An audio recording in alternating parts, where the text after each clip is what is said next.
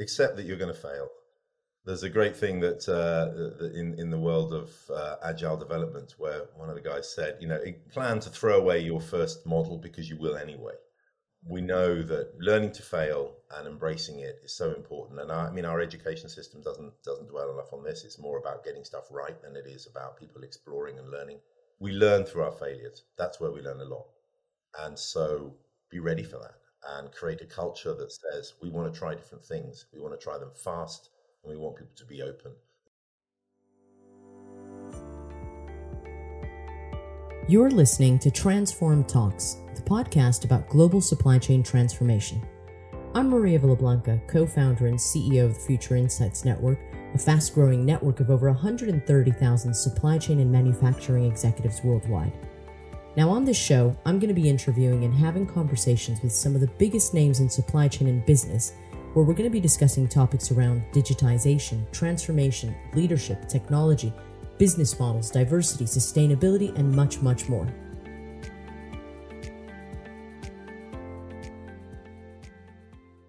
Welcome back to Transform Talks.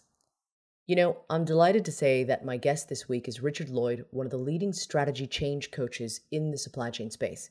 And I have to say that I've been wanting to get Richard on the podcast for a while now, not only so that I could pick his brain on topics such as creating strategy and implementing transformation projects, but also so that I could get to know Richard himself a little better. You see, Richard is an individual who is very much driven by purpose and impact, and as a result, he's had a fascinating career. In fact, prior to working in supply chain, Richard wrote plays and even founded his own theater company, which saw him tour Spain. Following this, he traveled and worked in the Middle East and North Africa, and rather interestingly, it was while working on a development project in Egypt that Richard first considered working in supply chain and logistics. The rest, as they say, is history. Since then, Richard has gone on to work for both sides of the supply chain with companies such as Unilever, the Optel Group, and O9 Solutions. And more recently, he's been working as a strategy change coach to help leaders craft messages that will resonate throughout their business. Richard has also authored his own book, Successful Integrated Planning for the Supply Chain, Key Organizational and Human Dynamics, which provides an invaluable guide for those looking to implement change in their supply chain.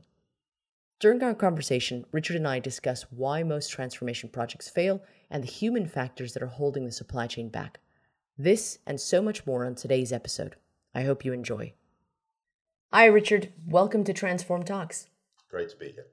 So, I speak to a lot of different types of people, and what really strikes me as interesting, really, is just how varied the stories are about how people have led lives before their time in supply chain or what got them into supply chain. That's something that's always interesting to me. But I am pretty confident in saying that you probably have the most intriguing pre-supply chain story that I've ever come across. Now, from what I understand, you started your career, now correct me if I'm wrong, you started it by founding an educational theater company, and you toured Spain and put on plays that you wrote and directed. Now, here's the question I've got for you. If you had to write a play about the current state of the global supply chain, what is it? Drama, musical, comedy, horror? I think we'd have to go with tragedy. I was thinking about this, and there's a play by J.B. Priestley called An Inspector Calls, which is often played in London and is quite a famous play. First time he performed it was in Russia in 1945. It's got a pretty strong social message that basically we all need to be responsible for what goes on, and we need to be responsible for the welfare of others.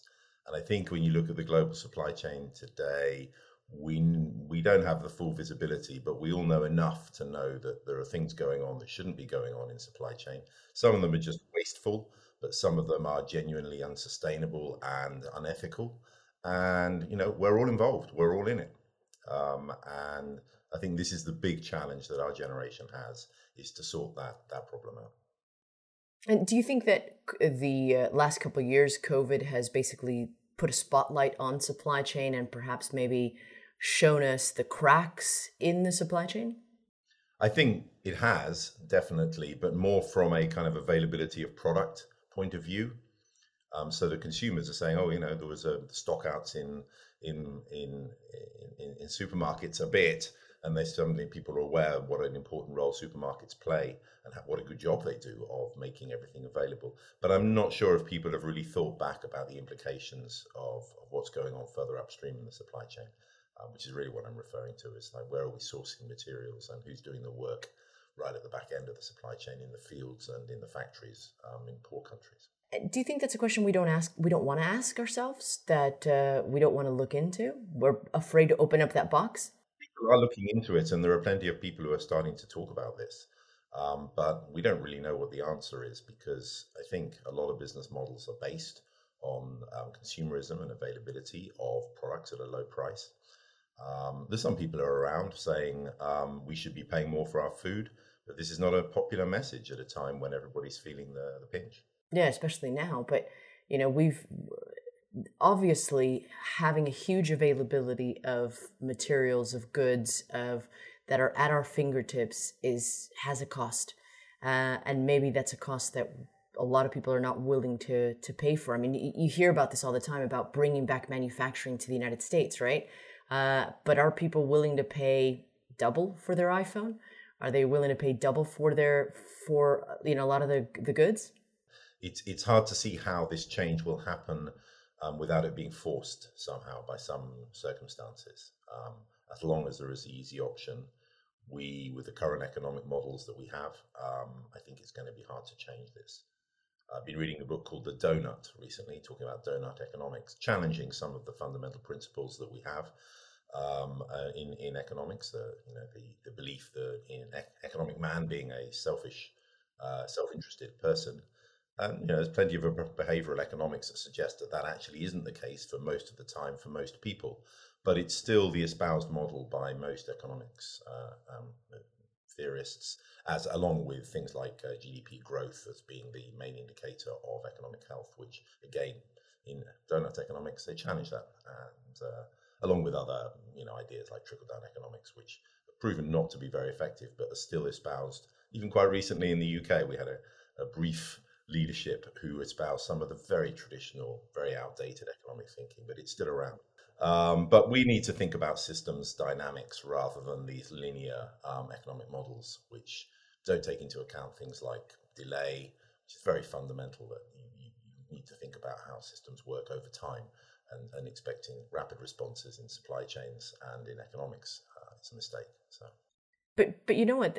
This goes in line with a lot of the ESG initiatives that people are talking about, right? So something's going to have to give. We can't continue pursuing the same economic models or business models that we have for the last 50, 100 years.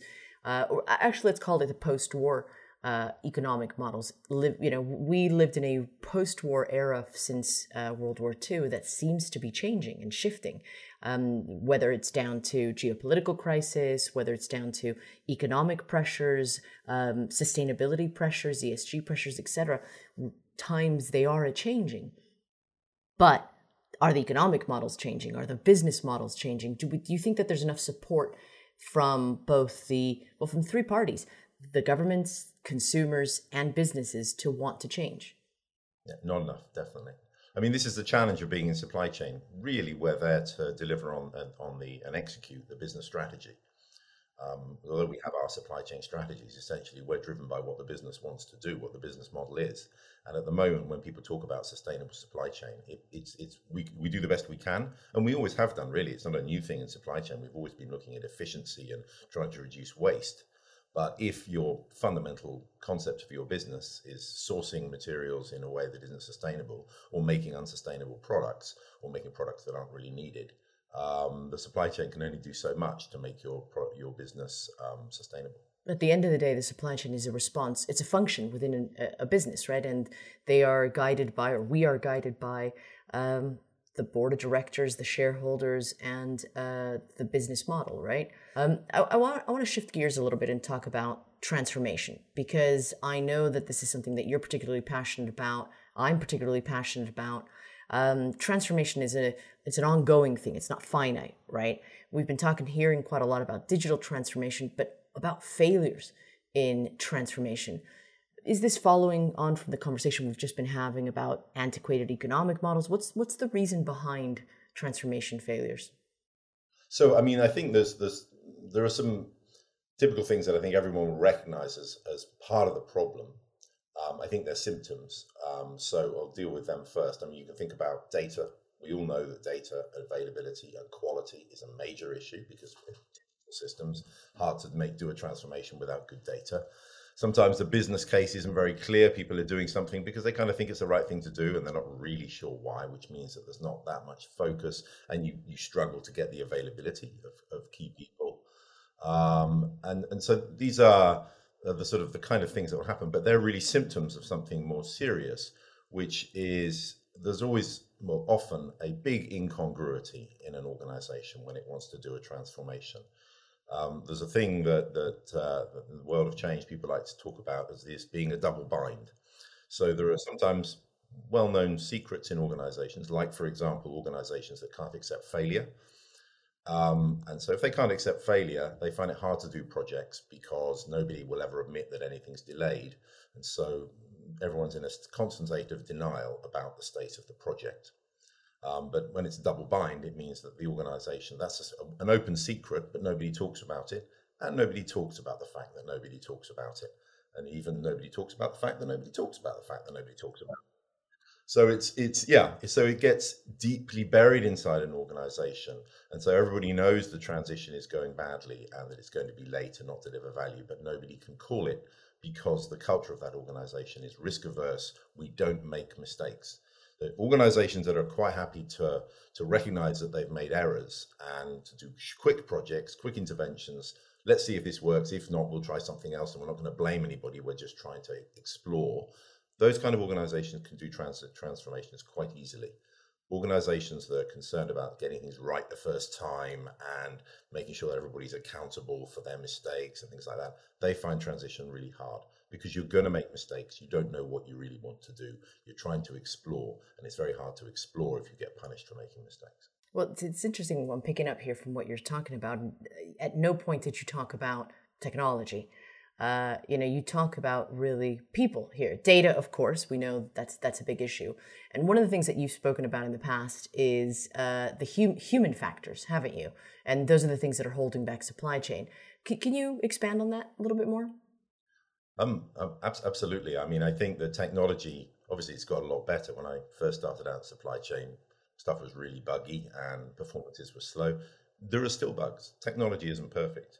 I mean, Excel is still a very good tool for doing things in supply chain, but there are some very good systems that do deliver value. But the problem is that people will use the technology because it's never going to be perfect, partly because of data issues and also because software is still a relatively new industry and we still don't really know how to make it very, very clean for these open systems where there's a lot of variables to control. But systems can work perfectly well if the organization is behind it and if the people understand the challenge that is there of taking on board a new system.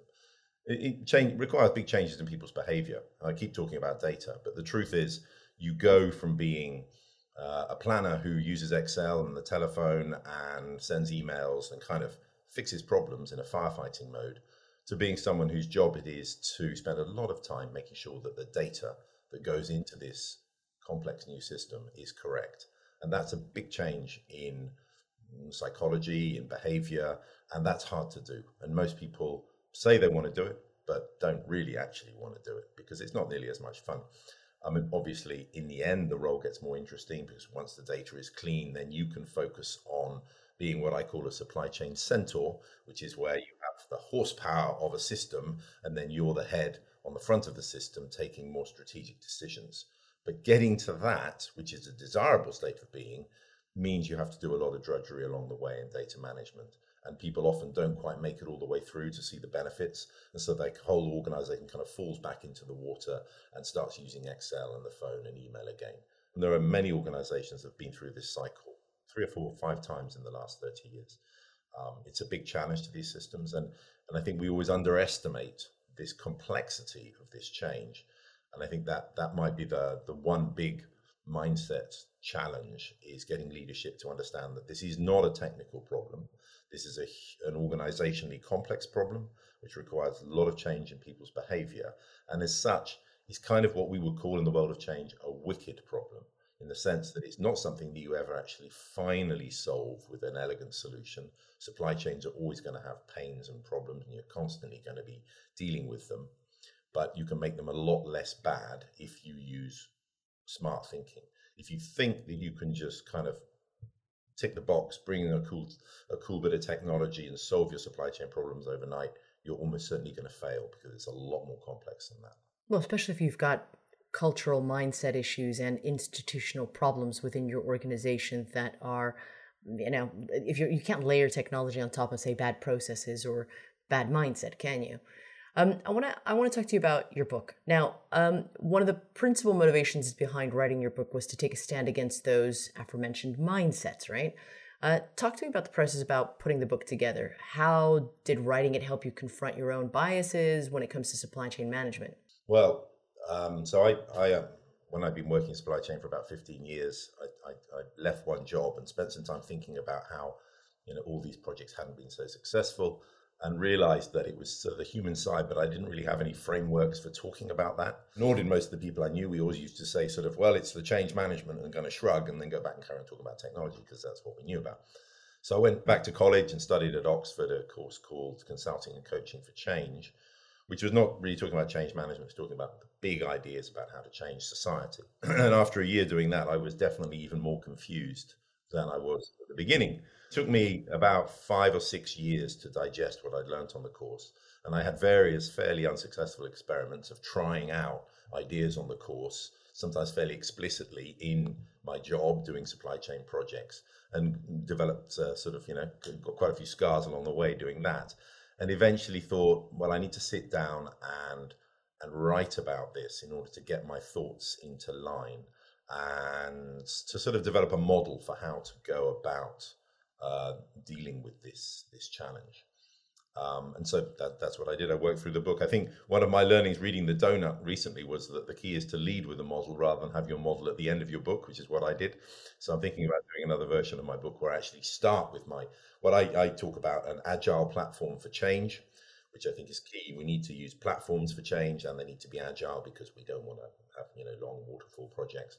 But that only makes it out in chapter 14, and I think I'm going to have another version where that's in chapter 1. I think that's the way that probably better communication with the reader.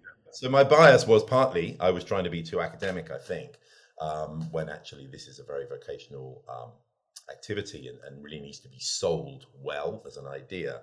But also I think that one of the things that I have a tendency to always blame the leaders, and sort of the fish rots from the heads type mindset. And it often is, but it's not always. Sometimes it's the rank and file who aren't getting it.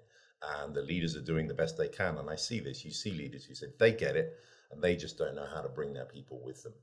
And this particularly happens, I think, in developed economies. I see this a lot in the US, where people are trying to do projects, and the planning people in the plant feel disenchanted. They don't really feel that they're in a very important area of the economy, and are kind of uninspired. And so, I mean, this is a challenge in developed Western economies. A lot of people who work in the supply chain perhaps don't feel that they have a very well-paid or interesting job, and they're not that engaged with the process. But that's where storytelling comes in. As leaders, isn't it our responsibility to take people with us and sort of tell them the impact, albeit they may be a small cog in a big wheel, but if they are without that cog, that wheel could fall off, right? So isn't it the responsibility of leaders to also take people with them, even if they get it and the rank and file doesn't get it? Another way of looking at this would be from a Marxist point of view, and to say if your workers are alienated, they're not going to play ball with this, because they're just going to say, look, this is my job, but I'm not going to get all passionate about it. I'm just going to turn up, do my thing, and go home. And then you're absolutely right. What can the leaders do to tell stories, to get people engaged, to feel that they're part of something? I don't think that, for example, outsourcing and moving lots of the company around into different organizations, I don't think that makes it easier. I like the story of the janitor who swept the floor at NASA and said that he was part of the team sending the man to the moon because he was a NASA employee.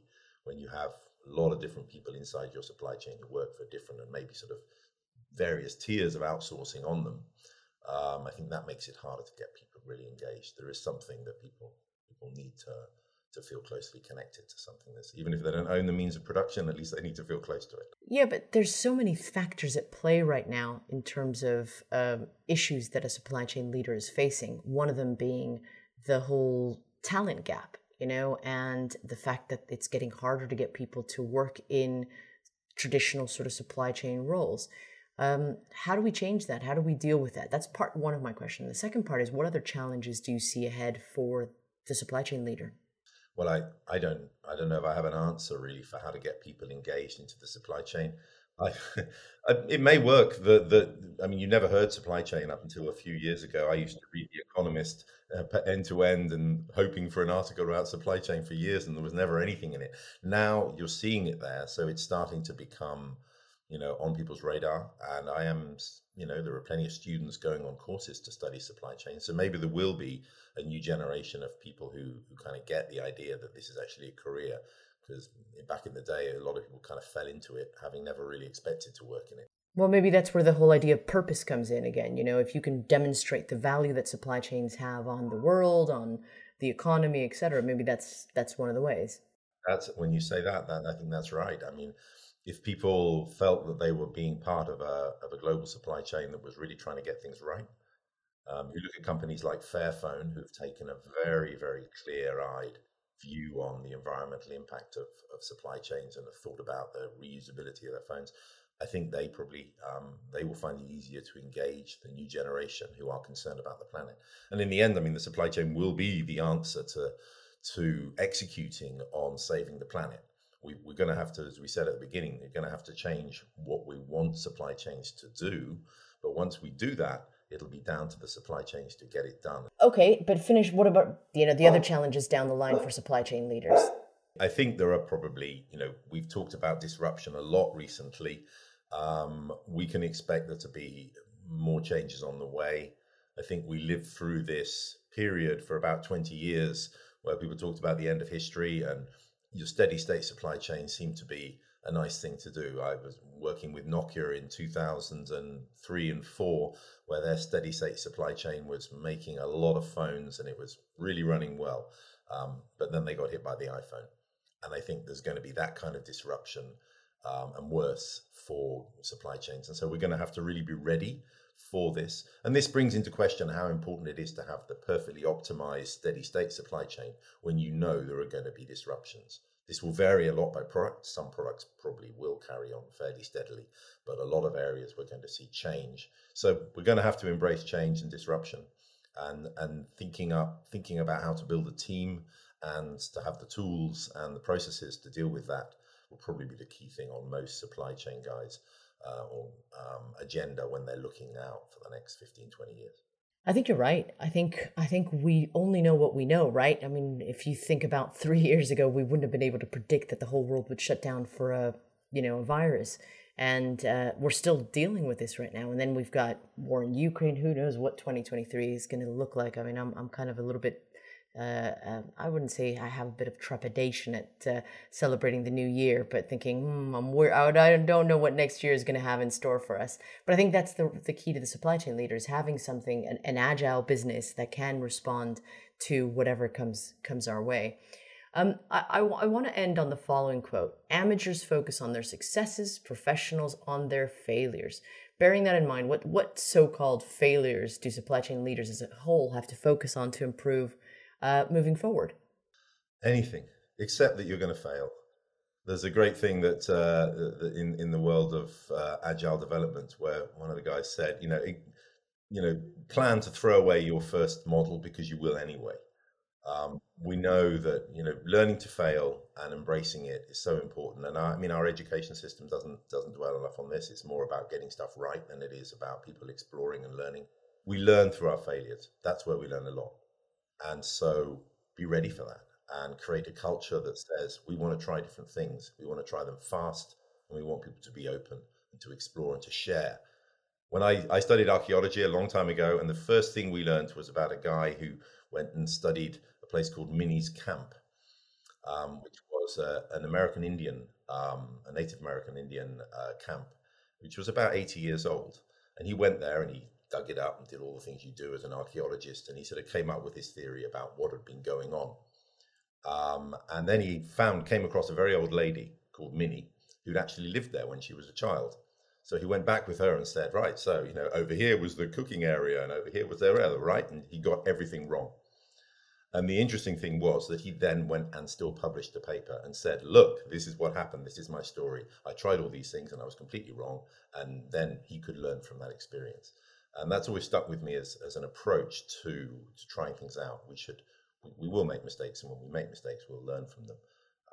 And so I think that's something that I'm hoping that we can do, because as long as we cover up our mistakes, we don't learn, and then they remain in the background as this thing that we know is there, but we're not really living with it.